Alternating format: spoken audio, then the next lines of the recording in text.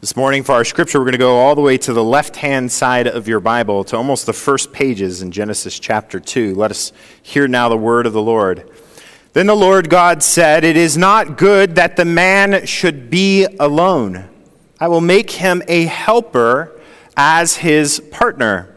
So out of the ground the Lord God formed every animal of the field and every bird of the air and brought them to the man to see what he would call them. And whatever the man called each living creature, that was its name. The man gave names to all cattle and to all birds of the air and to every animal of the field. But for the man there was not found a helper as his partner. So the Lord God caused a deep sleep to fall upon the man, and he slept. Then he took one of his ribs and closed up its place with flesh. And the rib that the Lord God had taken from the man, he made into a woman. And he brought her to man. Then the man said, "This is at last bone of my bones and flesh of my flesh. This one shall be called woman. For out of man this one was taken. Therefore a man leaves his father and mother and clings to his wife, and they become one flesh. And the man and his wife were both naked, and they were unashamed." The word of the Lord. Kids these days, right? Kids these days. How many of you have ever said that phrase? I'm raising my hand, so I'm admitting I have said that as I've worked with youth over the last 20 years. In fact, I feel like in my age range, I'm actually 37 years old, so I was born, do the math, 1982. I was born March in 1982, and so I'm almost 38 years old. I'm actually at the upper echelon of what they would consider a millennial. Like usually my year or the year before my year of birth is what they kind of consider the first years of millennials. But I've always felt like I'm more of a bridge generation, something that they've actually been talking about in the recent days more than they talked about in past analysis of different generations. And that there are certain groups that have more familiarity with the groups above them and the group below them than the previous years did with each other. But I feel more like my years of transition were even more significant than most other years of transition. Because there is so much technology that influenced those who are 4 to 6 years younger than me in ways that I was never influenced by. I grew up in much the same way as somebody who was 75 years old, that's 75 years old here today. I grew up much the same way you did. I shared a lot of the same communal experiences. I watched a lot of the same TV shows that you did. Now, I watched them second, third run, fourth run, fifth run, and you maybe might have watched them on first run. But I share a lot more with those generations that came before me than kids that are in my own generation that are only 5 or 6 years younger than me. And part of the reason why is because when I was in high school, I did not grow up with one of these in my pocket. And in fact, it wasn't until I got to high school that my parents even got the internet. And so I didn't really grow up with the internet as a real formative aspect of my life. And so things have changed significantly. And I have found myself saying about people who are just a few years younger than me, kids these days. So I'm as much to blame for that phrase as anybody above me. And yet it's silly for us to say that, right? Because just before us there was a generation saying about our generation, what? Kids these days. We're always complaining about the younger kids and what they've grown up with and what they've experienced and how their culture has been formed that's different than our culture. But I want to tell you something this morning. I want to tell you something, that there's something that deeply connects and unifies all of humanity in a way that this phrase, kids these days, does not recognize. I'm famous for saying this, I think, in other settings in this church, is that one day I was reading a book about 1990s culture, I think it was in the early 2000s. It was talking about modern U.S. culture. And in the beginning, the foreword was a passage that so struck the nail on the head of describing 1990s, late 1990s America that I was blown away by it. I was like, man, this author who's writing the foreword is the person that I should be reading the book of, because clearly they have the thumb on the pulse, the finger on the pulse of our culture.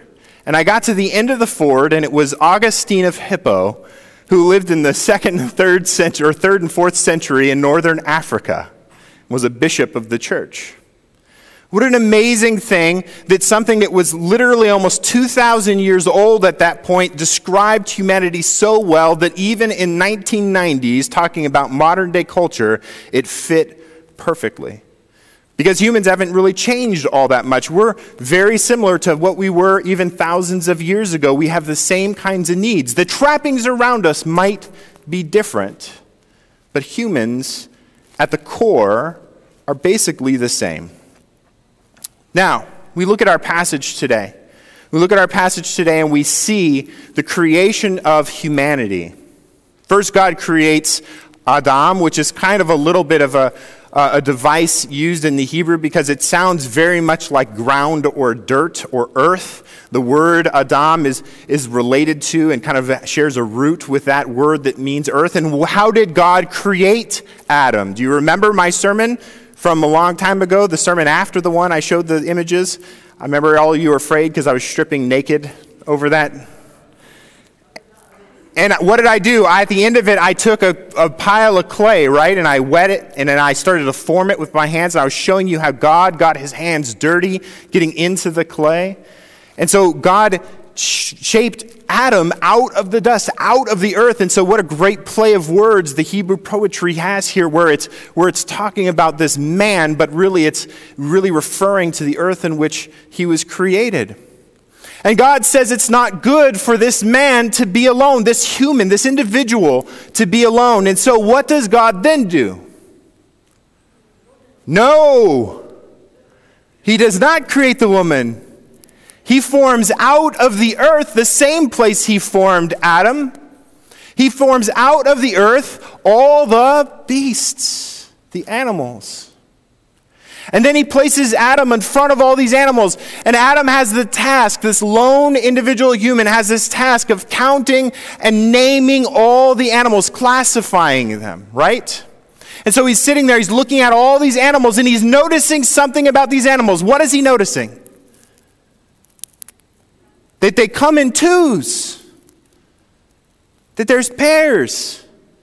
And yet among all the animals, among all the beasts that Adam names, none of them are suitable to be a helper, a partner, or as the word here in the Hebrew is, an ezer, for Adam. None of them. And so the first thing God does is he shows the lone individual human being that it's not good for him to be alone by creating all the plethora of animals and beasts that he's going to have reign over. And he shows this man, this individual, he shows Adam that he needs a partner equal to him, one that can stand beside him, one that he is not standing over. Now, could God have made one of the beasts suitable to be humans' companion? Sure, he kind of came close with dogs, right? How many of you are dog lovers? A few of us in this church, right? And so he could have created a creature that was good enough for our companionship, and yet God didn't. God didn't. Instead, he used the beasts to show the one human that he needed other humans. And so God makes him fall asleep, and the language then becomes that as he falls asleep, he takes from his rib, or the word more literally means kind of side, and he takes one piece of his side, a unified piece of his side, and he makes for him a suitable ezer, helper. There's some significance to the symbolism that it's a rib. First of all, how did God create Adam? We just described it. Out of the dirt. Why didn't God make the new human, the companion, out of the dirt? Yeah. Because these two together were supposed to be better as a unit than they were apart, right? Their community in which they created was supposed to be more significant than two individuals coming together, that they were creating a whole. And so the imagery here is more that God kind of split the prototypical human, Adam, in half, and half became woman and half became man. And so that the two coming back together, as the scriptures say, may become one flesh. The symbolism that we are created for community. We are created for each other. And we need one another. Why the rib? Well, God could have made the woman out of a toe, right? But what kind of imagery would that be? That the woman would always be under the foot of the man. And so instead, where does the woman come from? The side. Where does the side give you an image of? That the woman stands equally at the side of the man as a partner, as a helper, or as the term really means, ezer, as an equal. Think about this. This word ezer says a lot about what this scripture means. 21 times the word ezer is directly used. There's all kinds of other cognates of it. For example, Ebenezer. I raised my Ebenezer. Do you know what that means? It was a monument in which he raised where it was a declaration, God has helped me. That's where the ezer, Ebenezer, comes from. So ezer is used in all kinds of other cognates, all kinds of other words in the Old Testament, but 21 times it's used by itself. Do you want to guess how many times it relates to God? 14 of the 21. So if you ever hear a theologian say that this term in Genesis 2 puts the woman in subjection to the man, you can point to them that 14 out of the 21 times this word is used, it is used to describe God. And is God under the subjection of man? No. Every time this word is used about God, it's because God has humbled himself to come down beside a human or a human community and to help them, to be a partner with them, to be an equal, in a sense, with them in a partnership. And so this word is significant in this passage in Genesis 2. It's telling us that we, as being created as a community, need one another as equals, as partners, as helpers, so that we might be able to live better together than we can alone. The great thing about this is modern science has proven this fact. They've done tests on people who have spent time in isolation versus those who have spent time in community. They've done tests where they've intentionally isolated those away from community and put others in community. And they've found every single time that humans flourish better when they are in community with one another than when they're isolated. They actually live longer lives when they are living together than when they're in isolation. And so we have shown that this very truth that was found in Genesis chapter 2 is still true today, that we need one another, that we were, in a sense, created for community. And technology has always impacted this. Technology has always impacted this because if you think way, way back, before we had farming technology, what were we as humans? Hunter-gatherers. Hunter-gatherers. And so the very nature in which we went around nomadic and collected food formed the way in which we related to one another in units. And so we tended to live in what word would we use? Tribes. Nomadic tribes wandering around. And yet all of a sudden at some point in history, human beings found a way to cultivate plants, to plant them intentionally and to get food from them, to raise and domesticate animals and to be able to raise them for food. And they began to settle down, no longer moving around the plains following after their food. They were able to stay in one place and cultivate their food. And it changed the way they interacted with each other. No longer was it just family units, tribes growing around together, but instead it was communities that were gathering together in a region and staying there that were bigger than any nomadic tribe were before. And we began to interact with each other in different ways. There's a story that Plato tells in his writing of his master, Socrates.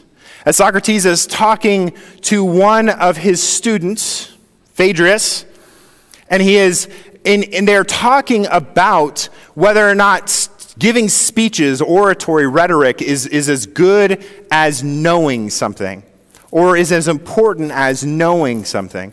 And then they begin to get into the topic of writing. And Socrates tells a myth that he had heard from ancient Egypt, a myth in which the god of many different inventions, in fact, he invented arithmetic and all kinds of new technologies, one day brings all of these technologies. His name is Theus, or Thos, and he's the one with the bird head there. And he brings all these technologies before the god of Thebes, the patron god of Thebes, who later becomes Ammon, but in this story is named Thamus. And he says, look at all these inventions. Look at all these inventions. He said, in fact, I've created an amazing invention, an elixir of sorts for human memory. It's called writing. And so he presents to this king god writing for the very first time. And the king god looks at all of his things and he begins to classify them and give back feedback to Theus. And he says, this is all the things that I feel about. But now you've said this thing is an elixir for memory, but this is what he says. For this invention will produce forgetfulness in the minds. You have not produced an elixir for memory, because they will not practice their memory anymore for those who learn to use it. Their trust in writing, produced by external characters, which are no part of themselves, will discourage the use of their own memory within them. You've invented an elixir not of memory, but of reminding. And you offer your pupils the appearance of wisdom, not true wisdom, for they will read many things without instruction, and will therefore seem to know many things, when they are, for the most part, ignorant and hard to get along with, since they are not wise, but only appear wise. Now, this is a several thousand-year-old writing about a even older history of when a god of invention brings writing for the first time to the king of all the gods, and then that king of all the gods does what? He says, kids these days! Right? He says all you've done is you've created an excuse for people to forget things. They used to have to remember things. They used to have to actually memorize the oral traditions and the histories and knowledge, and they used to have to internalize it and grapple with it, and they had to live with it. And now you've just created an invention that allows them to just forget everything and return to it whenever they want and pretend like they know it and feign wisdom. Now, how silly is that from our perspective, right?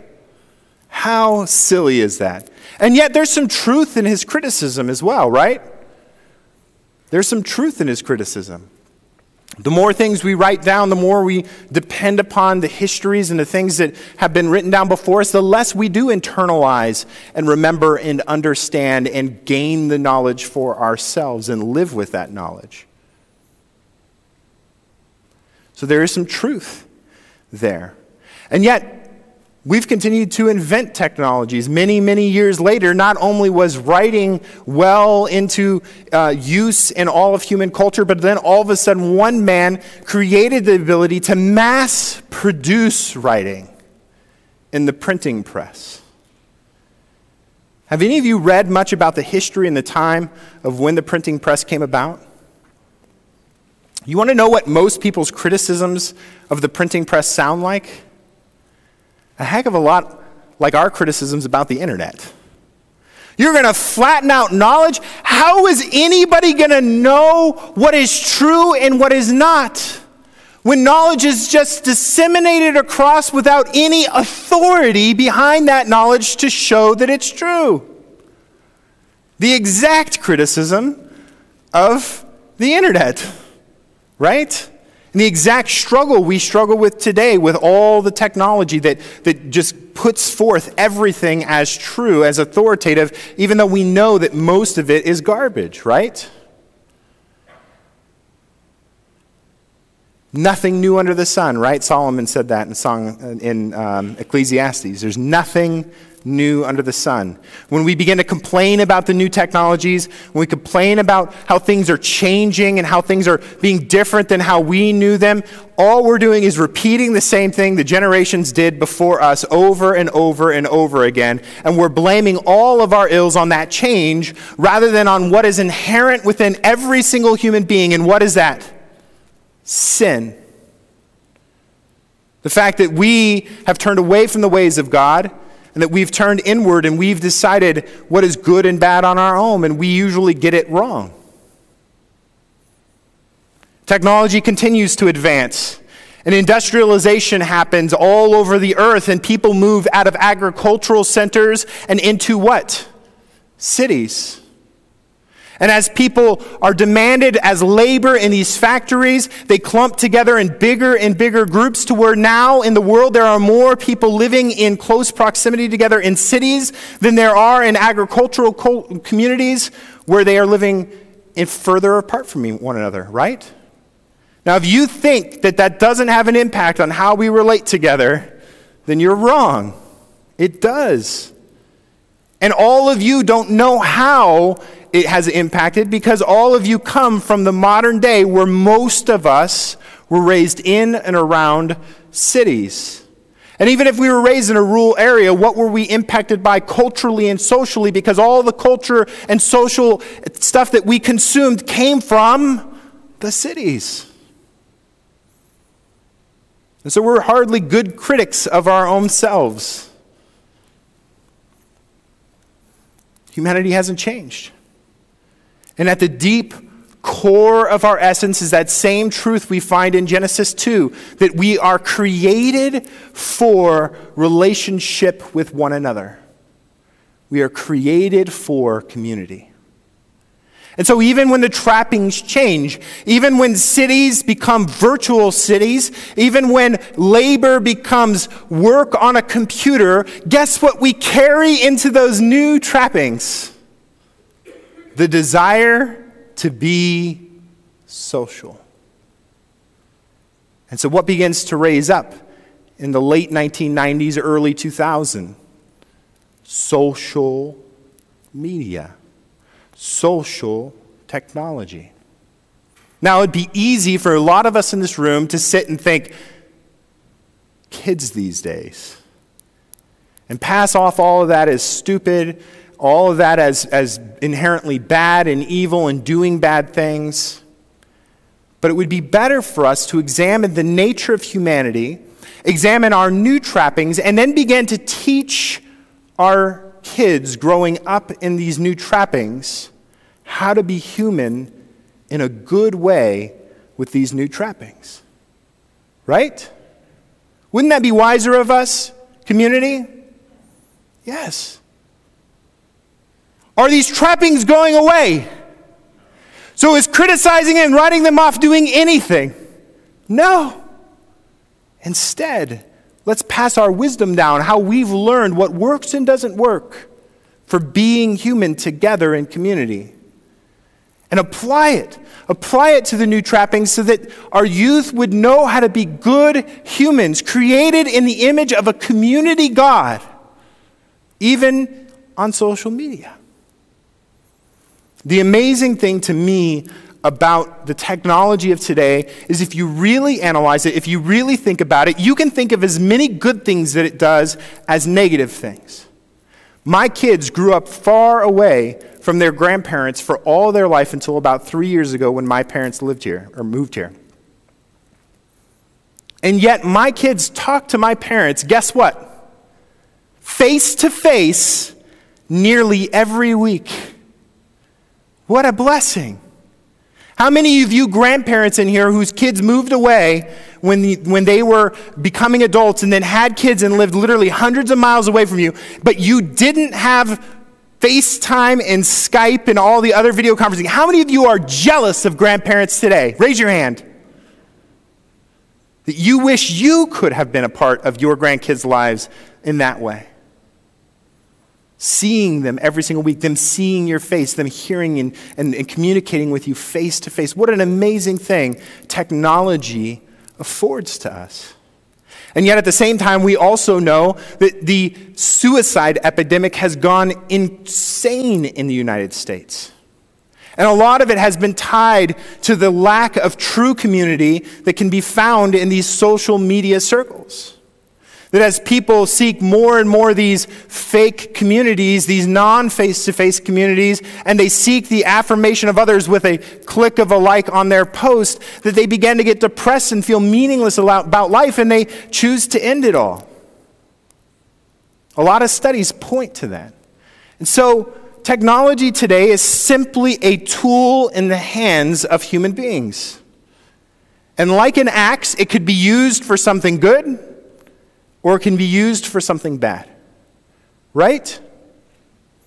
So that's what this whole series is about. Over the next 4 weeks, we're going to be examining and looking at different aspects of humanity and our need to be social, our need to be in community. And we're going to be looking at the new tools that we have to accomplish those things. And we're going to be trying to suss out in some way how to use these tools in effective and fruitful and God-honoring ways to create true community versus using them as selfish, whatever narcissistic tools of our own ego or lack thereof.